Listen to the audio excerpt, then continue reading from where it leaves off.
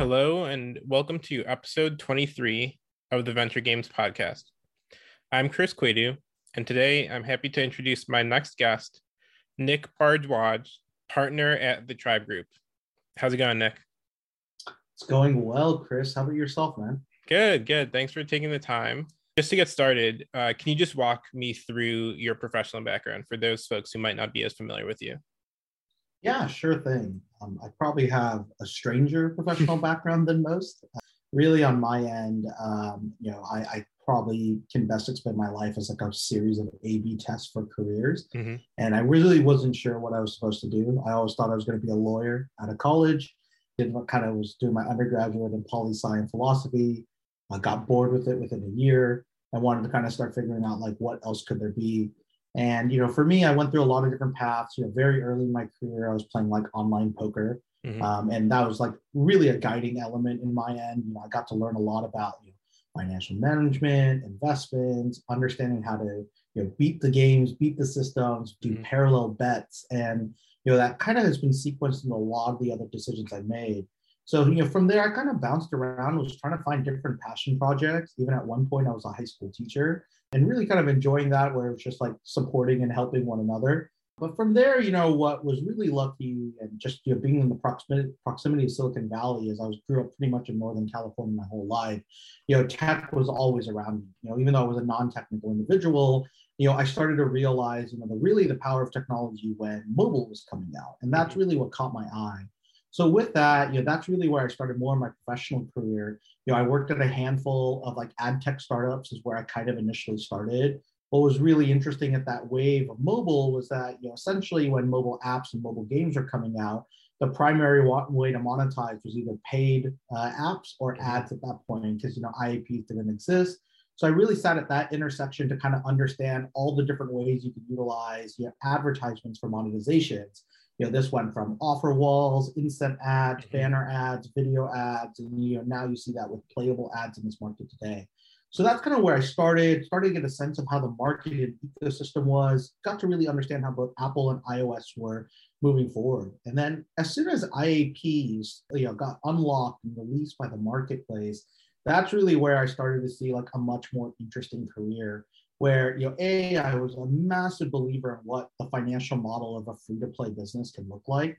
And really at that point, we were still so early. This was a time where Angry Birds was dominating the charts, right? And it was 99 cents and, maybe a few one or two upgrades later down the line. But that was tier one monetization.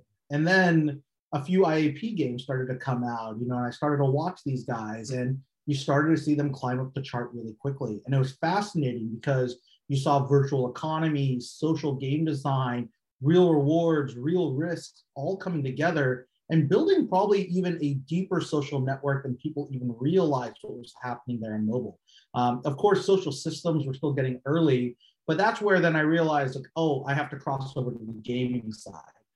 So after doing ad network stuff and ad technology, I was lucky to join Natural Motion. I joined them as a VP of monetization user acquisition.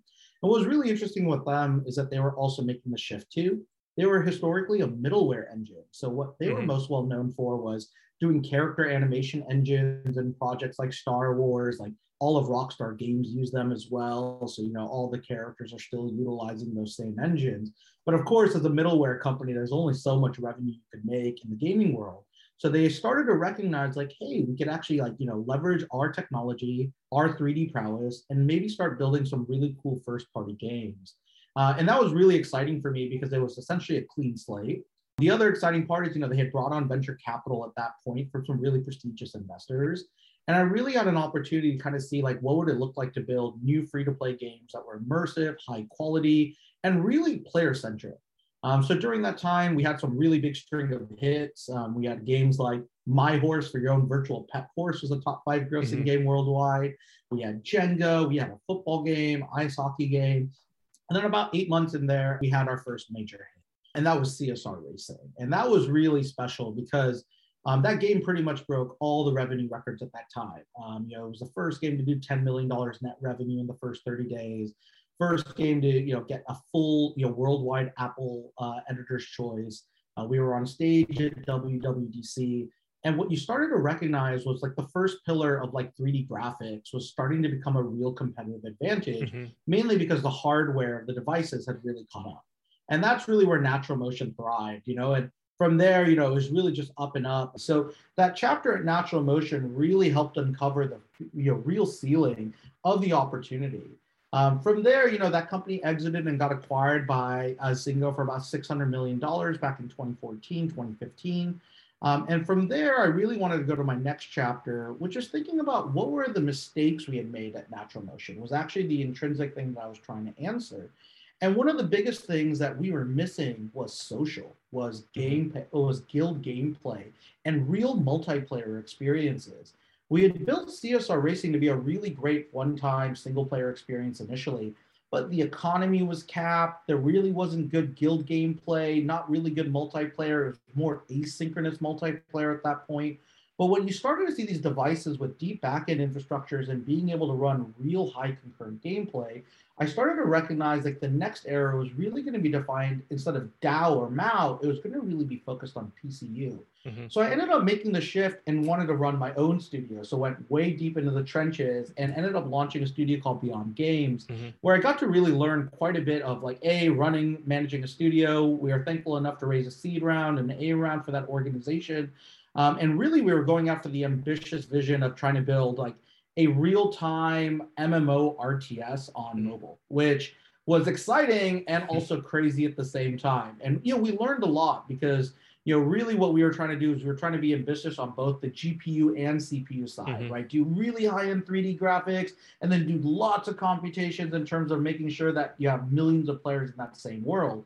And it was the right thesis. But what we started to realize was a very simple statement was true that, I heard from a good friend at Machine Zone, their CEO, Gabe Laden. He always stated to me, and he is true to this day, is that MMOs are team killers. MMOs are some of the hardest projects for organizations to take on. And usually if you don't have MMO as your core DNA from day one, trying to pivot and scale to it is just something where it's almost unimaginable not that work. And we felt it there at Beyond Games. So kind of after doing that for 5 years, we launched a few hits. We worked with Sylvester Stallone, put out a couple titles, really got to see that space. But in reality, we really missed our opportunity. The truth is Game of War really was the ones who were killing it at that front.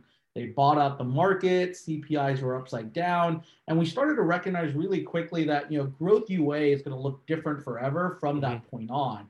And now you kind of seen that's changed and really shaken up a lot of the major players in the Web 2 and mobile industry. So, after that, I took a break, was kind of burnt out after running all this stuff. And for kind of a couple of years, I just did a bunch of random shit. I think, I ran a coffee shop. I ran a few like different restaurants in Italy and France.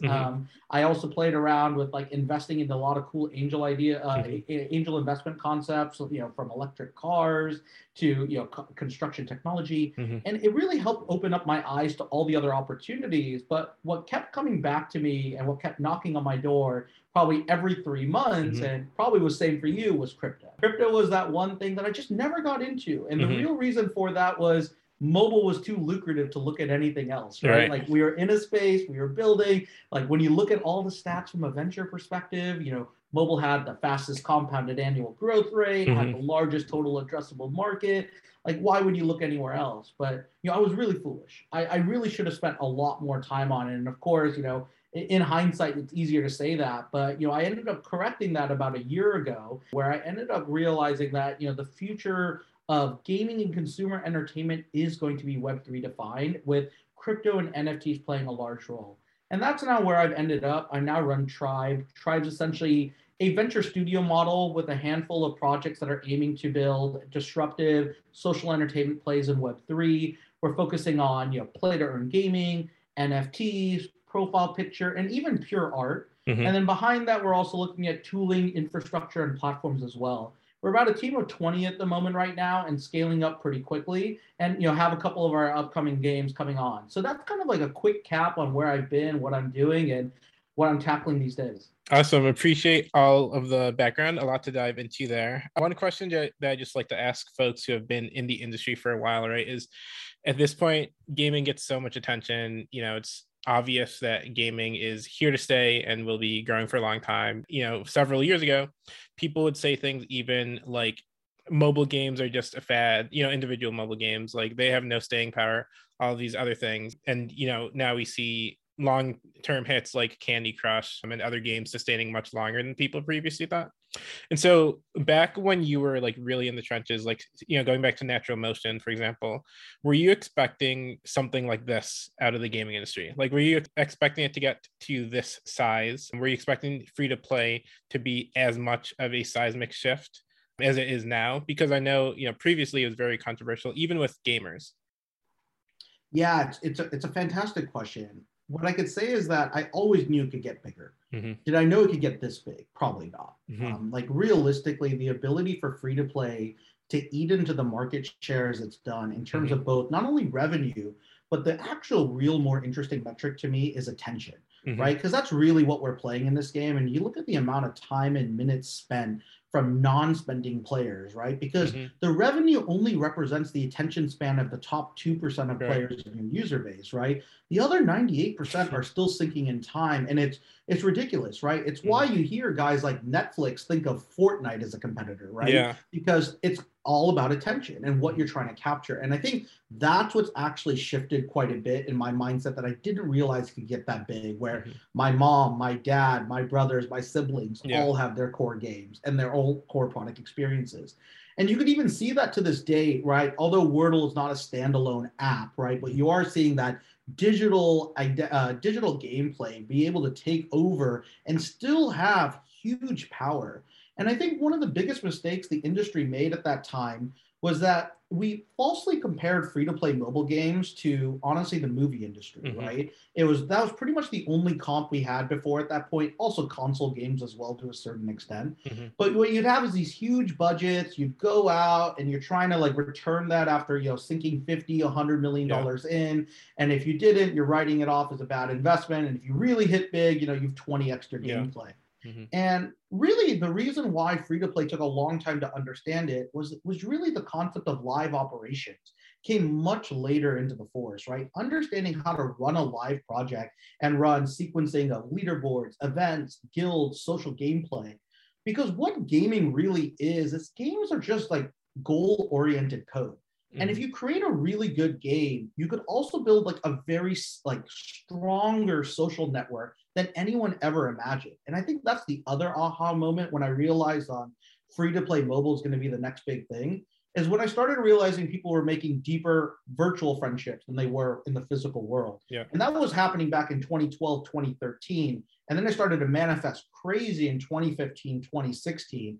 And that's where I started to realize that power. But yeah, for me to say in 2012, 2013 that I knew it'd be the size, absolutely not. And it's been amazing. And at the same time, it also gives me a lot of hope on what I see in the Web3 phase, which I'm sure we can get into a little bit later. Absolutely. Yeah. So, you also mentioned you've been an early adopter to a lot of things. And so one of the things that you mentioned actually is poker. Historically, I've been a pretty big poker player, not like a huge like online player, though I have dabbled online, but I was playing, quite a bit of live games of decent size. And you mentioned the point about games are getting significantly tougher. And at this point, you have to be very, very well studied, use all the software, et cetera, to beat the games. But I know a lot of poker players were actually early to adopt Web3 because certain sites, there was easy on ramps through crypto, and people were buying Bitcoin to deposit and all these things that probably seemed very, very foreign and strange at the time. And so, did you, by any chance, run into crypto during your online poker days? Not as much, because I played online poker too early, right? I essentially abandoned online poker probably by 2008, 2009-ish. And the real reason for that is like my window of opportunity was, and to be very transparent, I actually wasn't the best player by any means on why I was successful. I was successful because I was multi-tabling, probably better than most, right? So I was giving up edge, playing a lot of lower stake tables, but playing 30, 40 of them at the same time. And that was really what my advantage was. And the good thing at the time when I was playing poker, this was like the era of like Chris Moneymaker made a really large run. So ESPN started putting poker. And what that just meant was a bunch of fish came into the market, right? People who wanted to be the next one. So it was really easy to beat the game at that point, right? And then that window started to close up because just people started getting smart, math started to come in, tools and bots started to play a role as well too. So, what was surprising though is that although I was early, most of my friends who are still there, I've now recently talked to in the last 2 years, and you're right. The overlap in that Venn diagram of like crypto degen and poker degen is almost 1-to-1 now, right? Like to a certain extent, it hits all of that element of speculation, utility that you could kind of find in a well-balanced poker game. You kind of see that as well to a certain extent, but just uncapped games, right? Which is kind of insane as well. So when you kind of see all of that stuff, I think people get pretty excited about that opportunity. And I actually believe that those prototypes or those like player profiles are very similar. If you look at free-to-play whales, crypto whales, and honestly poker whales, there's a lot of overlap. And that's what's actually really exciting because I think Web3 is going to unlock new player prototypes, right? We have to almost redefine, if you're familiar, like Bartle's player prototypes that's been out there for 30, 40 years, that almost needs to be redefined now in Web3 for a lot of different reasons. And that's super exciting because talking to a lot of my poker buddies, you get that expectation and see what they're unveiling, what they're uncovering. And it's very crypto degen mindset as well. No, I completely agree. It's really interesting how much overlap there is in the gaming community, the degen gambling community, and the crypto community. Last thing on poker though, quickly, for a while, and I think several years even before there was so much interest in gaming and Web3, there was a lot of interest in using blockchain technology to create some sort of poker software, like an online poker software. Is that something that you have thought about at all? And even if not building it yourself, like, do you have any thoughts on just like the opportunity? It absolutely exists. We built a concept. We actually have a design for it. The only reason why we've kept it in our back pocket is that it just comes down to, do you want to fight a two-front war with both gambling and crypto law at the same time? It's a very interesting beast. And, there's a lot of stuff you'd want to optimize for, probably build like a Malta-based entity or a Man of Isle entity at this point.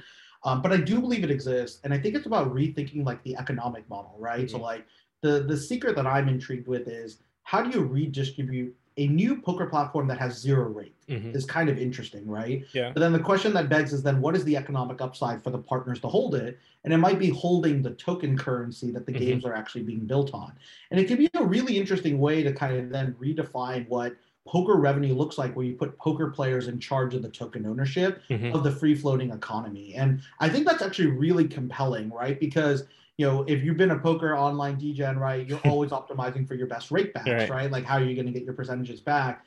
Imagine if you created a scenario where it's like there's zero rake and you earn while you play and create a good functional economy that allows for that. It can be really powerful. I think the big thing to understand right now, though, is that we're still quite a bit of ways from that. Right now, the current wave of crypto whales is traders, not players, right? And that's kind of the hard thing to understand for most people, is that it's very speculative in a lot of manners. But because it's a trader mindset, what ends up happening is most of these guys don't want to own XYZ NFT in a project and spend hours in it every week. They don't have time for that, right? They want to manage a 1,000 NFT shitcoin portfolio, right? And being able to spread it with very passive return. We're kind of in what we define it as at Tribe is we're in an own to earn philosophy right now. And play to earn is still around the corner. We're still defining it and what it means to a sustainable level. And I think that's going to take time until more mass market adoption happens. But I think that happens in the next 12 to 24 months in a lot of interesting ways. Got it. So last thing before we dive real deep into gaming and Web3, but just a personal question.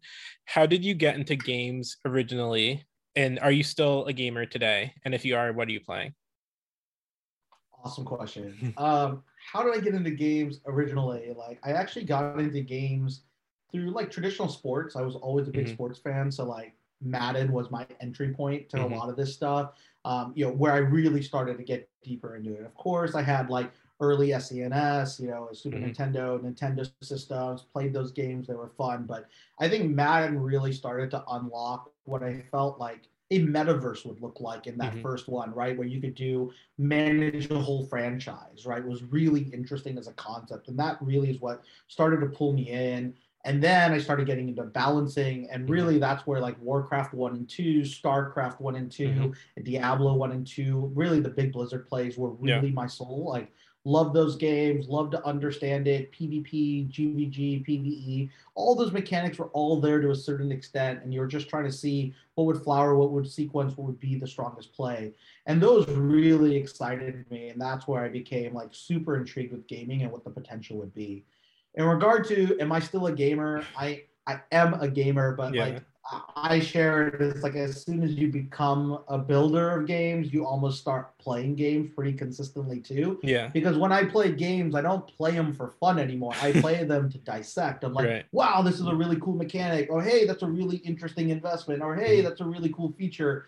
And it's kind of ruined that for me. I still do play one game, and that's FIFA. I'm a huge FIFA guy.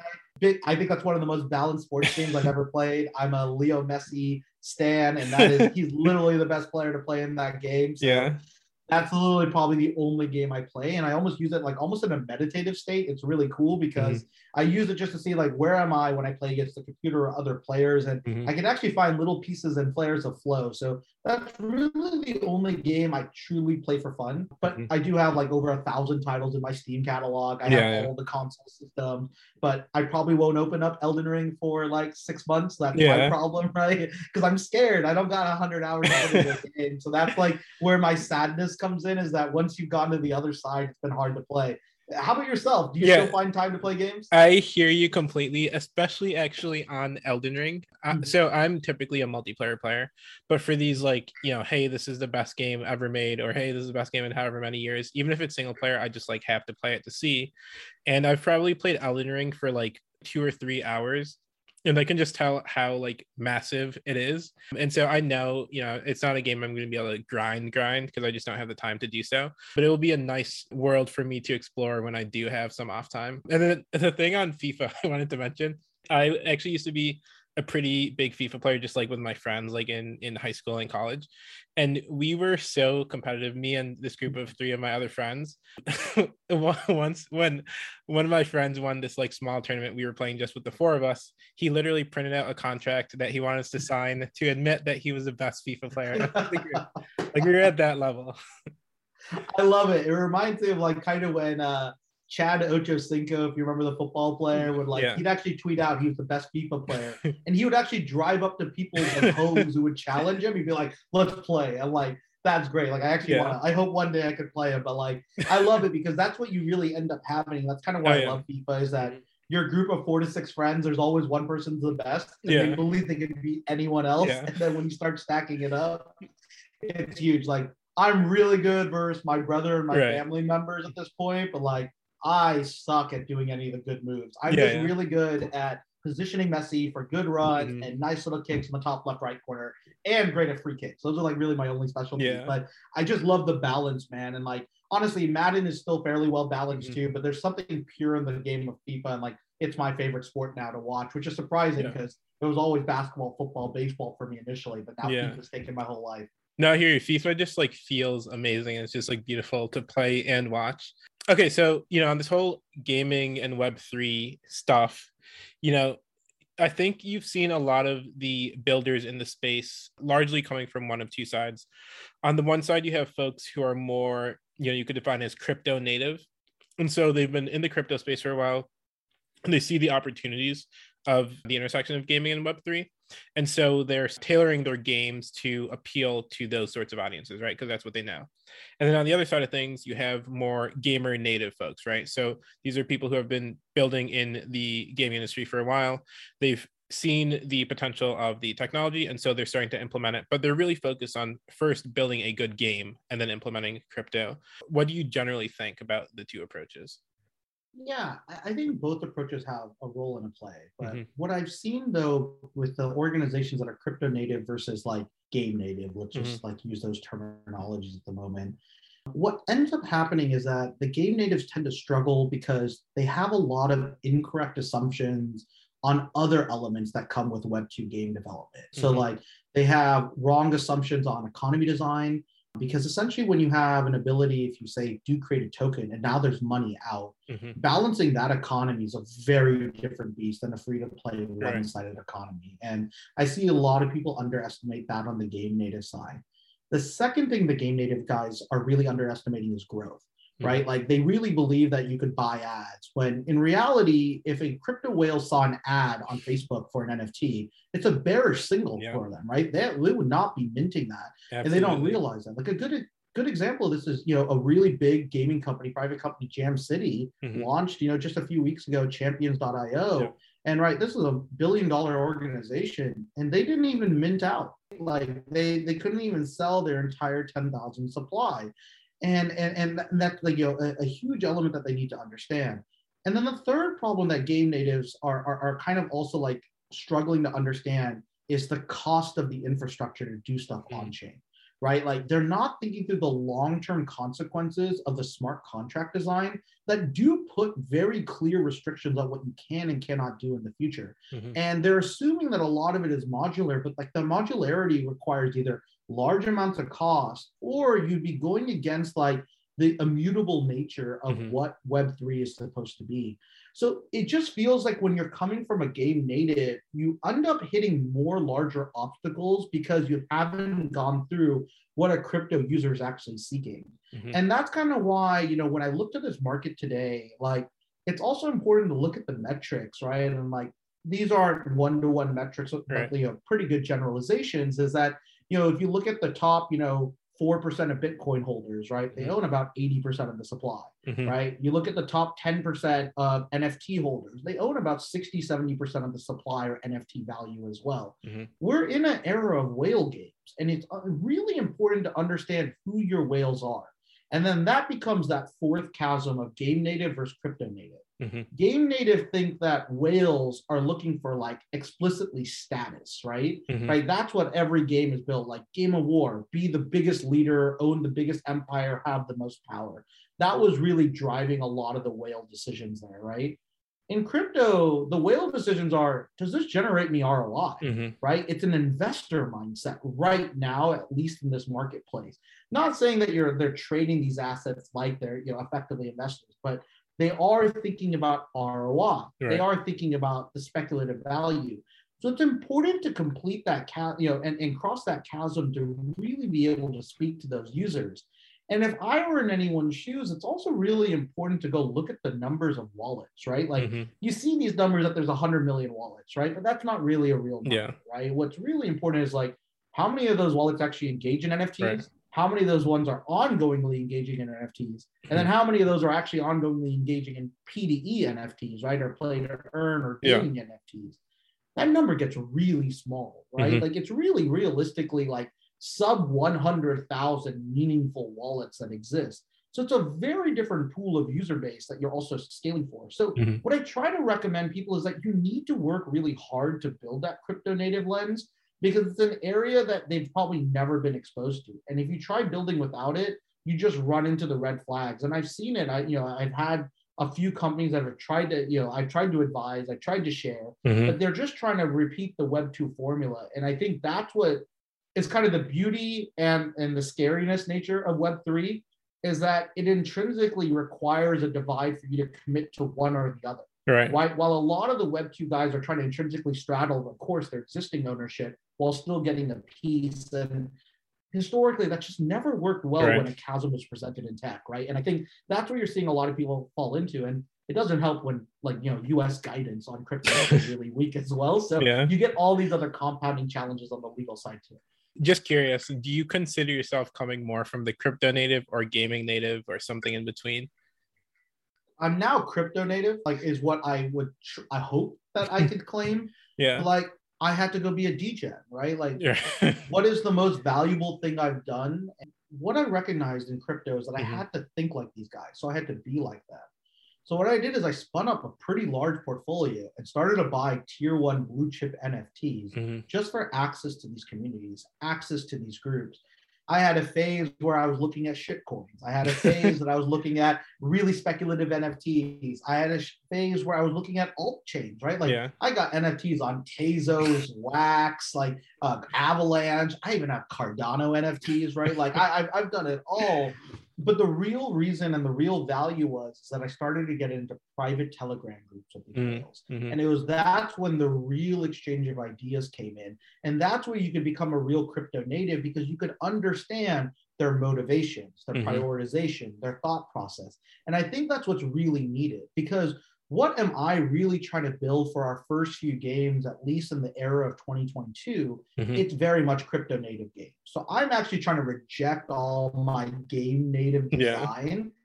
And at least because I had a nice break from game design for the last 2 to 3 years, it's been really helpful to do that and almost come with a clean slate. But it's tough because you're retraining. You have to call out certain actions, right? Even a few of my partners who worked at like major companies like Machine Zone and Wildlife, we go through the same exchange where it's not only me echoing it to them, they have to echo it back to me so we remember, because it does take a lot of retraining. And that's actually one of the hardest parts of building in Web3 as a historical gaming organization or existing gaming organization, is that some part of your organization, like 10 or 15%, will understand Web3. The other are just following along. Right. And that can work up until mint, but it gets really hard post mint to manage the live ops, because motivations, goals, and changes are all very different, right? And like the traditional like 3 pillars of gaming, right, has always been like pay to progress, create variable outcomes, and like some sense of control, right? Like those have always been the 3 pillars of gaming. And you almost have to redesign those pillars in Web3. And I think that's what's been so uncomfortable for a lot of the Web2 natives or game natives that I've seen thus far. So a lot of really interesting stuff to dive into. One specific point, I would love to hear just a bit more on is this idea of maintaining engagement after the mint of an NFT, right? So like there have been all these projects where they get super hyped up before mint, they mint out in 3 minutes, and they tell everyone about how quickly they sold out, and then the quote unquote FUD begins, and everyone's like, when token, when utility, etc., etc. So how do you think about that? And it doesn't necessarily have to be with a gaming NFT, but just generally. Yeah, I mean, this is actually where my Web2 background is helpful, right? And this is just all live ops, right? And it's the terminology we use is sequencing, right? Like you need to be able to have a sequence of events from pre-reveal all the way to post-mint, right? And there's like 5 key stages there, right? There's like V1 hype community building, right? V2 whitelist and curation of your initial minters. V3 is public mint and pre-reveal process. Stage 4 is post-mint and first game. And stage 5 is enduring game, right? And you have to be thinking about those sequences from day one. So what our approach is at Tribe is a little bit different. Right now, what most people are using NFTs for is an alternative to fundraising, to be transparent, right? It's like, great, let me put out a short-term concept, probably worked on less than 1 to 2 months, right? And realistically, it's just getting the art out to have a generative asset that brings in initial capital that can then be utilized to drive and build utility. And cool, but like me and you know this, it's super hard to build a company. It's super hard to scale. It doesn't even matter if you have money. It's can you even allocate that money, right? Like a lot of these projects that I'm even advising and talking to, these guys have like $5 to $6 million. I'm like, dude, that's bigger than 99% of seed round, like pre-2020, right? Like if you think about it, like that's killer. Like you can do a lot with that. You could have a 30-man team running, but like they don't know that. They don't know how to structure it because it's usually 2 buddies, right? Or 3 buddies who come together and just really have like a passion project. And of course, there are bad actors. There's bad actors in an ecosystem. So really the way I try to recommend to people is that, if you can, and again, you have to be in a position of privilege or ability to have capital. And the goal is you gotta actually have to invest into the project yourself.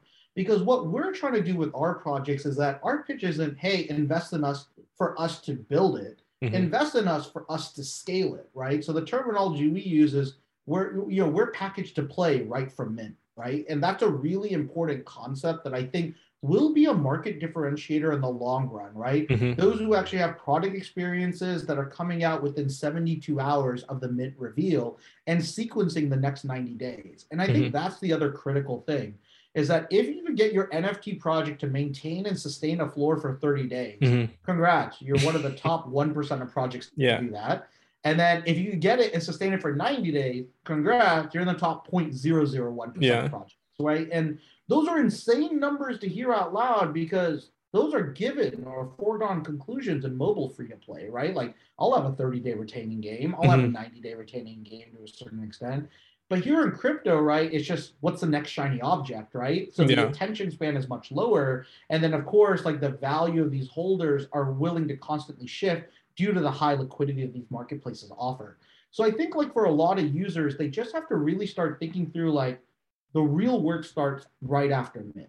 And if you could put them into a sequence that is very interesting for Web3, right? Like the current meta is staking, right? Build a mechanic where you could stake and take custody of the NFT, and in return, you're receiving rewards. Most likely fungible tokens is right now the current meta. Cool, that's at least a V1 of it. But then how do you take that further, right? And we haven't even seen mechanics really well done in terms of crafting, using. We haven't really seen any guild-based gameplay mechanics at this point. We're barely at like V1 Game Boy like experiences at this point, right? Like even when you look to Axie Infinity is a game that we've all played 20 years ago, right? It's just well done for a crypto native. And like, I'll give them a lot of credit. They built an amazing infrastructure, right? But this is also where they're struggling because they don't have Web 2 economy design or game design for the core start of the game. And you can see that's actually hurting them with their own economy as well. So in that balance, the question just begs is if you're at least building an NFT project,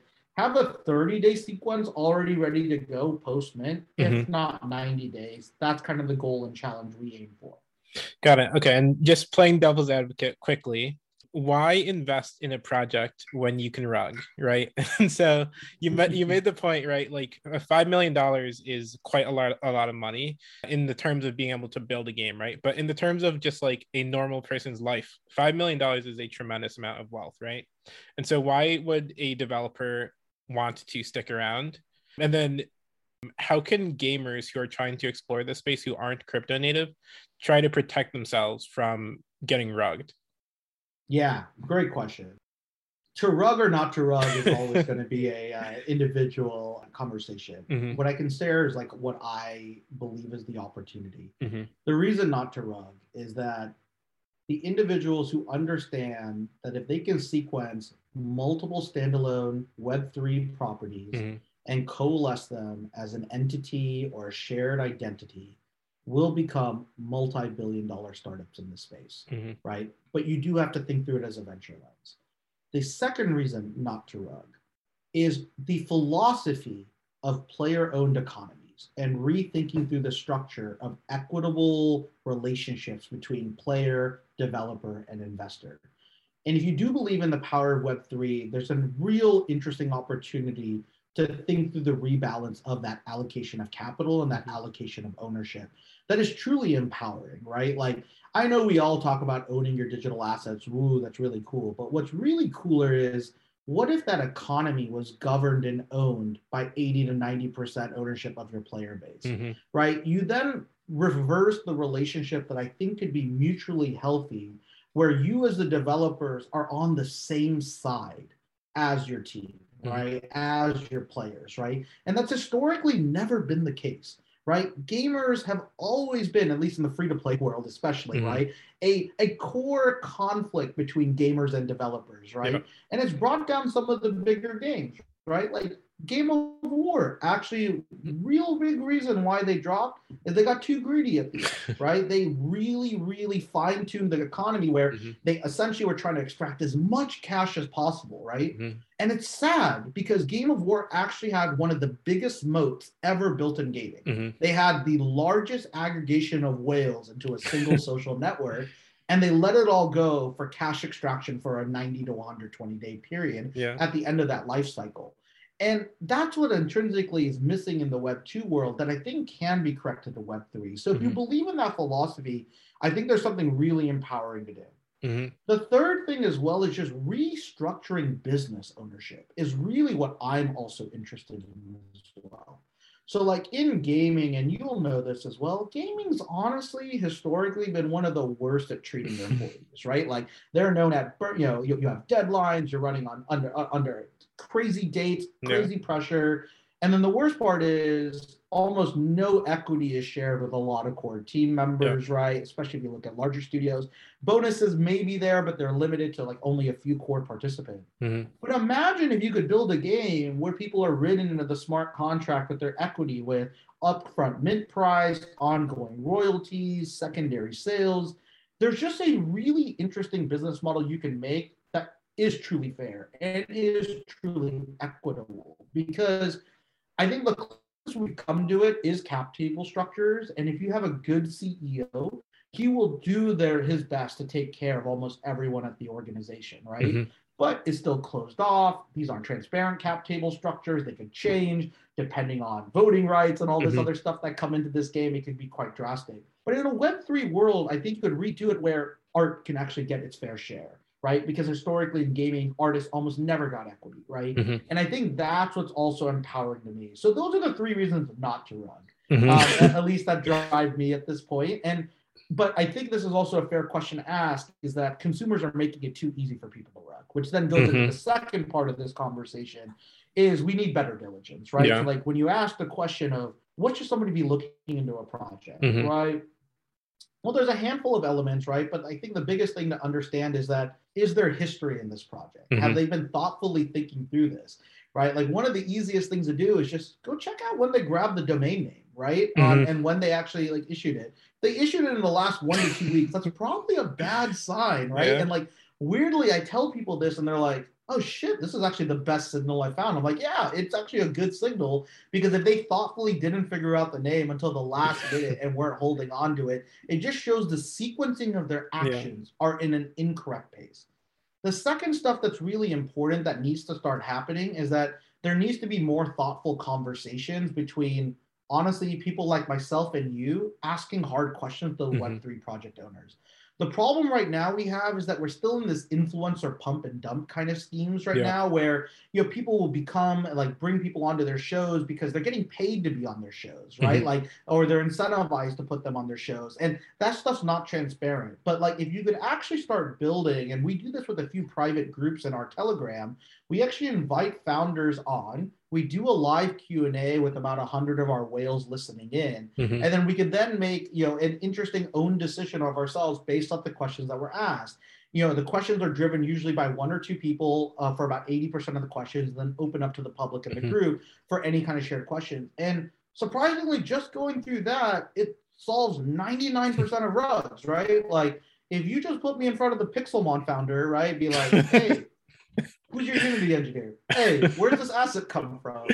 Hey, do you actually understand anything about deploying on WebGL?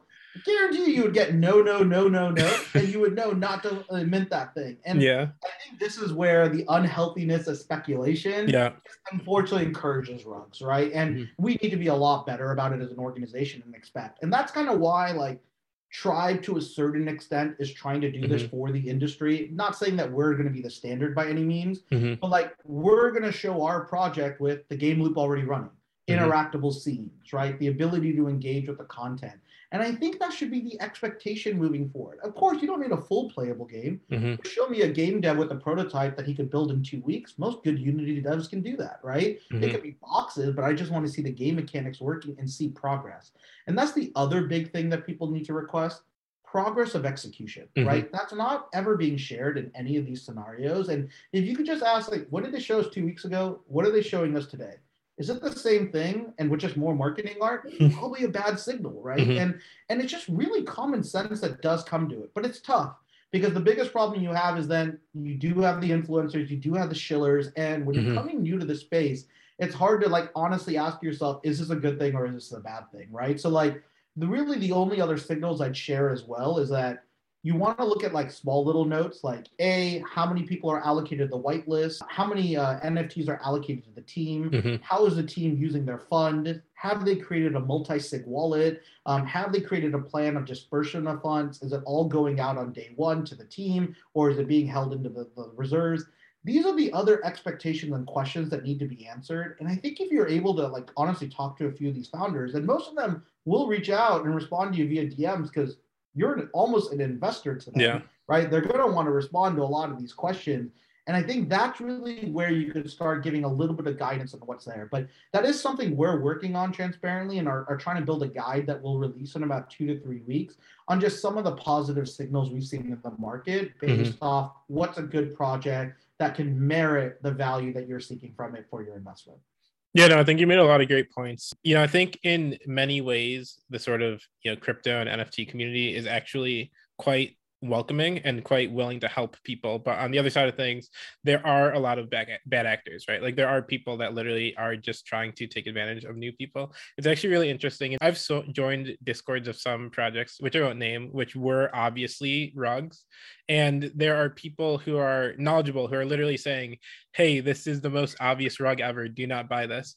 And then someone else is like, oh, like when's the mint? Like they don't really care.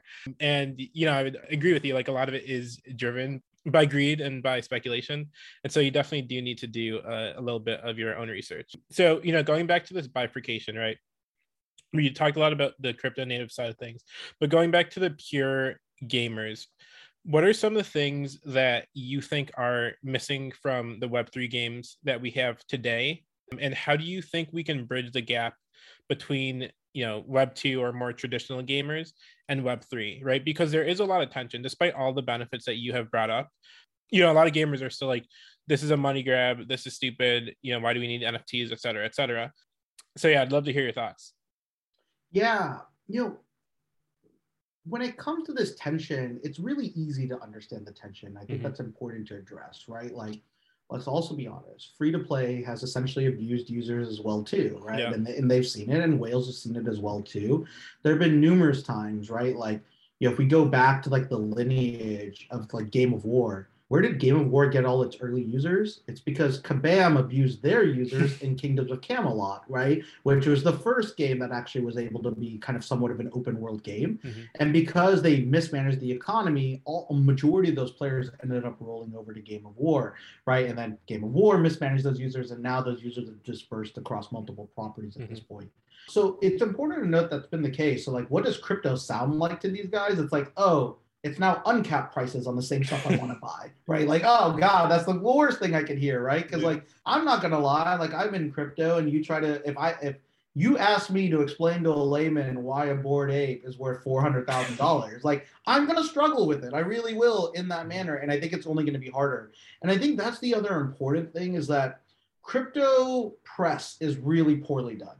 We should not be embracing these 100 ETH outliers as the primary narrative in the story. Like, great for CryptoPunks, great for Bored Apes, but that shit is not indicative of 99% of the market, right? And it sucks when we use it as that catalyst because then it also fuels into the greed that we talked about earlier, right? Because no one wants to miss the next Bored Ape, right? That's kind of the feeling here, that FOMO is real. But, it's important to acknowledge that, because we've been abused as free-to-play players, right? And then you add uncapped spending limits on top of that, you're going to have to, unfortunately, see a lot of friction behind it. So how does that actually need to be solved? I think the question is how can a crypto native company solve it, and how does a Web2 native company solve it are two different paths, right? And I think if you're a crypto native company, you kind of have to think like Bezos, like, when he says like, your margin is my opportunity, right? Like in this kind of same extent, it kind of exists. Like the opportunity for a lot of crypto native people is that Web2 audiences are locked in with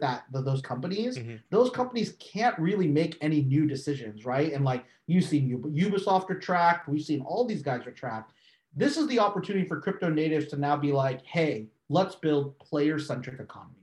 I believe that will actually be the future, where you can design an economy that shows that we are not the primary holders, let alone even main holders of this. It means that it's run by you as the player. If we can help govern and find utility for this, you can never be rugged. You can never be dumped on, right? Because that's the other issue that also exists in crypto, right? Is that the economic alignment isn't great still with tokens to this date, right? Like technically you could see on some of these larger play to earn games on their cap table, you'll see a VC owns 20% of the token supply.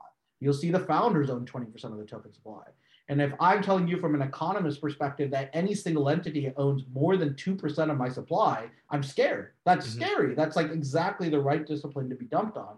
And and that's just an important thing to understand. I'm not saying that everyone's going to be a bad actor, but that's never going to be a healthy makeup for an economy. So what I see a lot of crypto native opportunities are going to be is that how do you think about the fungible token to be owned by the players, and then the NFT and the equity to be maybe owned by external investors, so that there's actually a clear understanding of where ROI exists, but they're mutually dependent upon one another. I think the other thing that, if you are really going to solve for tension, you need to be able to speak to Web3 natives and build almost a tutorial infrastructure to onboard it, right? Because that is now your obligation. You actually have to run people through wallet discovery, understanding how to interact with the marketplace, and then being able to interact with Discord. These are all three new variables that almost no Web2 gamer is traditionally using outside of voice chat on Discord, right? But they're not really engaging in text-based chat in these large groups and communities. So that also becomes the onus that Web2 game companies need to invest in, right? So it's like, build a 10-minute video on how to build get your first MetaMask wallet. Build a 5-minute video on what a ledger is, and really try to be on the player side. I think the last and most important thing, here's the honest truth for a Web2 company, put it under a separate entity, right? Like, you got to make sure and understand at this point that no matter what you do, you're going to be branded in a negative light by your user base. So give yourself the cleanest opportunity. Just allow people to look at you with a clean slate, clean set of eyes on that front. And again, not legal advice by any means, right? But this is what a lot of Web2 companies did. They still do it to this day. When they're doing beta tests in Canada or Australia, it's under a different sub-entity because they don't want to either disturb their user base or get other people to see what they're building. Vice versa, I think that becomes interesting in Web3 because Web2 branding is not meaningful in Web3, right? It really isn't. Like, to a certain extent, if you say you're Zynga co-founder, there's some weight to it in Web3, but at the same time, it's also negative. Like, you're Zynga co-founder, right? So you just kind of got to understand that in those spectrums, there's a really important need to have narrative. I think the last and most important thing is the CEOs or founders of these organizations need to be present in their community. And almost none of them are. And that's kind of the other thing that's a real disappointment with a lot of the Web2 guys coming over. They put, a head of community to be in charge. But people want to hear the vision from the people running it and the structures, right? It doesn't really matter behind that. And I think that's something that a lot of people struggle with, right? Because, of course, compliance issues and not wanting to always be publicly facing towards your customers is definitely something not built for a traditional Web2 CEO. But that's actually a skill set and a competitive advantage for a Web3 CEO, being able to engage and communicate directly with your community and be accessible. And that's a really different type of CEO, right? And that's what's kind of surprising here is that you almost need to find someone who's community oriented, when in reality, most CEOs we know in Web2 aren't truly community oriented, right? It's something that they would delegate to somebody else. So these are some of the gaps that I think can help. Of course, there's some legislation would help to kind of clear up what we're doing. That's always helpful. And then, the last big thing is you need one big win. We haven't had a big win in a long time, right? Like, if you actually think about a play to earn game that's been successful, it's hard to point to many, right? There's, of course, guys who are raising large amounts of rounds, right? You have Parallel, you have Axie Infinity, but really there's not been a game that you would want to tell your friends about, right? For the game's purpose only, right? People say, like, you should buy this because there's alpha behind this, let's go get this. But we haven't got to game utility yet. And I think that's going to start coming. Guys like Zed Run started to scratch at it. I think guys like Axie Infinity as well. You see NBA Top Shot kind of going on the card side, but that really didn't manifest in the manner that they hoped. And now we're just kind of left with kind of empty play-to-earn games at the moment right now. There are a few good projects that I'm intrigued with, guys that I look at like Ether Orcs, Furballs. These guys are doing some cool on-chain stuff as well. The whole loot world is really fascinating as well. But in the end, what ends up happening for most of these guys is that they're still taking 2-year development cycles with their games, right? And if you're doing that in crypto, you're going to miss the first wave. You need to figure out how do you build an unbundled sequence game design. And that's what's really hard, right? It's like you need to have generative assets first. Then you need to add generative world. Then you need to add generative gameplay UI, right? Or like the full gameplay UI. And it's a total different way of building a game, right? Because we've all been taught in Web2, no, we need all those components. Then we go to a live beta in a few countries, and then we launch this stuff. Here I'm saying, like, no, I need 1/5 of the game. And I need a pretty website. And then, Mhm. oh, I need the other 1/5 of the game 30 days later. I need the other 1/5 of the game. And it's a very weird way to manage Yeah. structure. And I think that's what's also really hard for Web 2 companies making that grind over Web 3. And then just one more thing I wanted to dive into, just based on something you just mentioned, right? So you mentioned earlier, things like ads can be considered a bearish signal, actually. I think it's kind of ironic maybe to some people who don't follow this stuff as much, but it is what it is.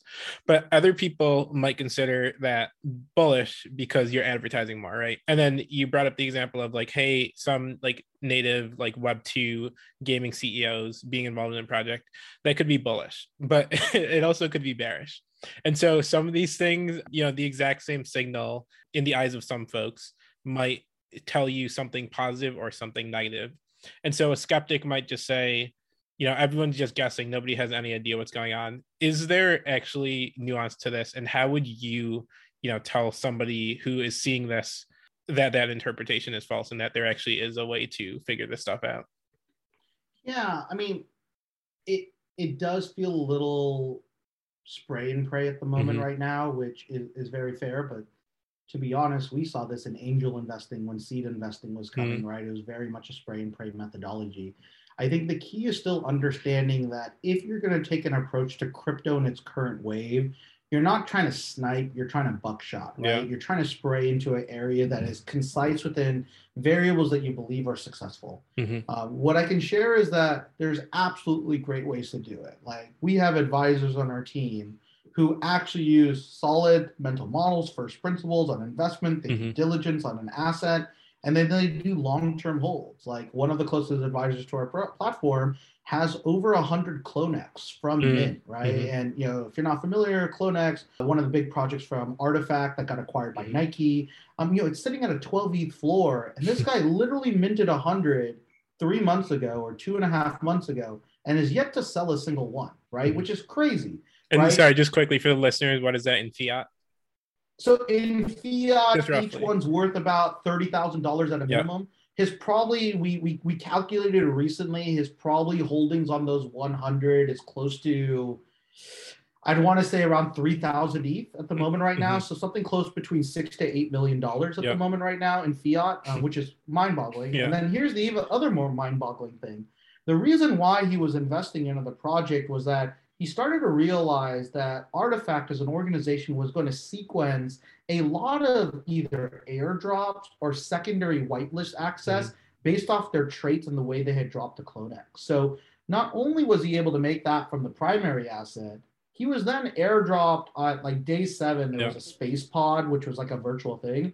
He got 100 space pods that were trading at 1 ETH, right? So that was a free $400,000 at that time in the market, right? And then 3 weeks later, they dropped something called the Monolith, right? A 1-to-1 airdrop for holders. That's trading at trading at 5 ETH at one point. This guy got 500 ETH airdrop to him, $1.5 to $2 million in value, and still hasn't sold a single one. Right? Because there's a strategy in what he's unfolding and where the value truly is, right? And I think in this market, it's understanding that, yes, it's very spray and pray at mint level, but you can do a lot of diligence to find projects that are less likely to run. And that's kind of how you're trying to unfortunately optimize the model, which is such a shitty thing for me to tell to a user. It's like, limit how many times people steal your money, right? That's literally what I'm trying to convince the people, right? But it is unfortunately a rule of the game, right? And these are unfortunately where Web3 still has friction points, right? The barrier to entry is you need to lose $1,000,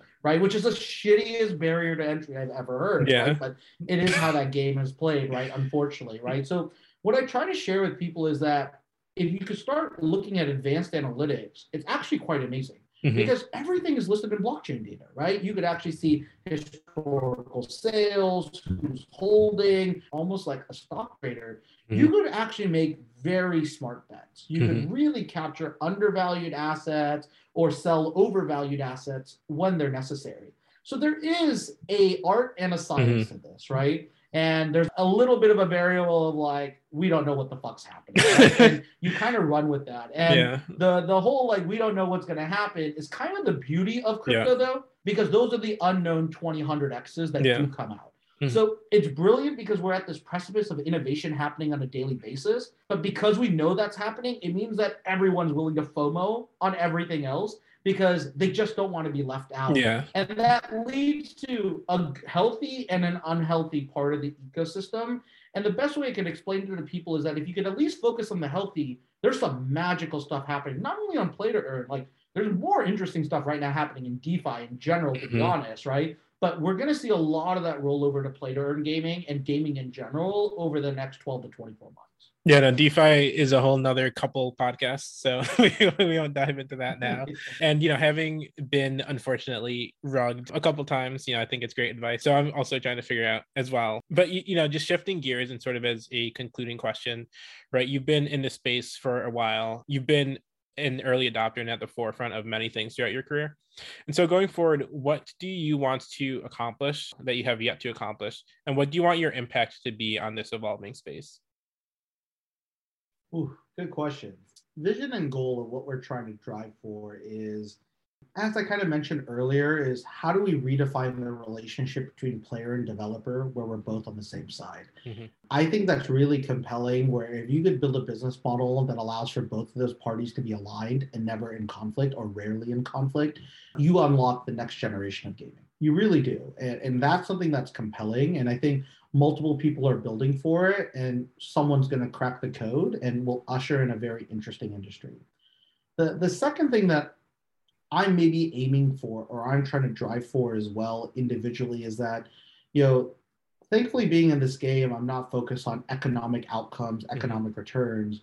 What I am interested in understanding is, like, what does a fair business structure look like? And that's something that is still revolving in my mind, because what's so interesting about crypto is that you can layer, as we discussed, into royalties, into mint, into bonuses, into salary.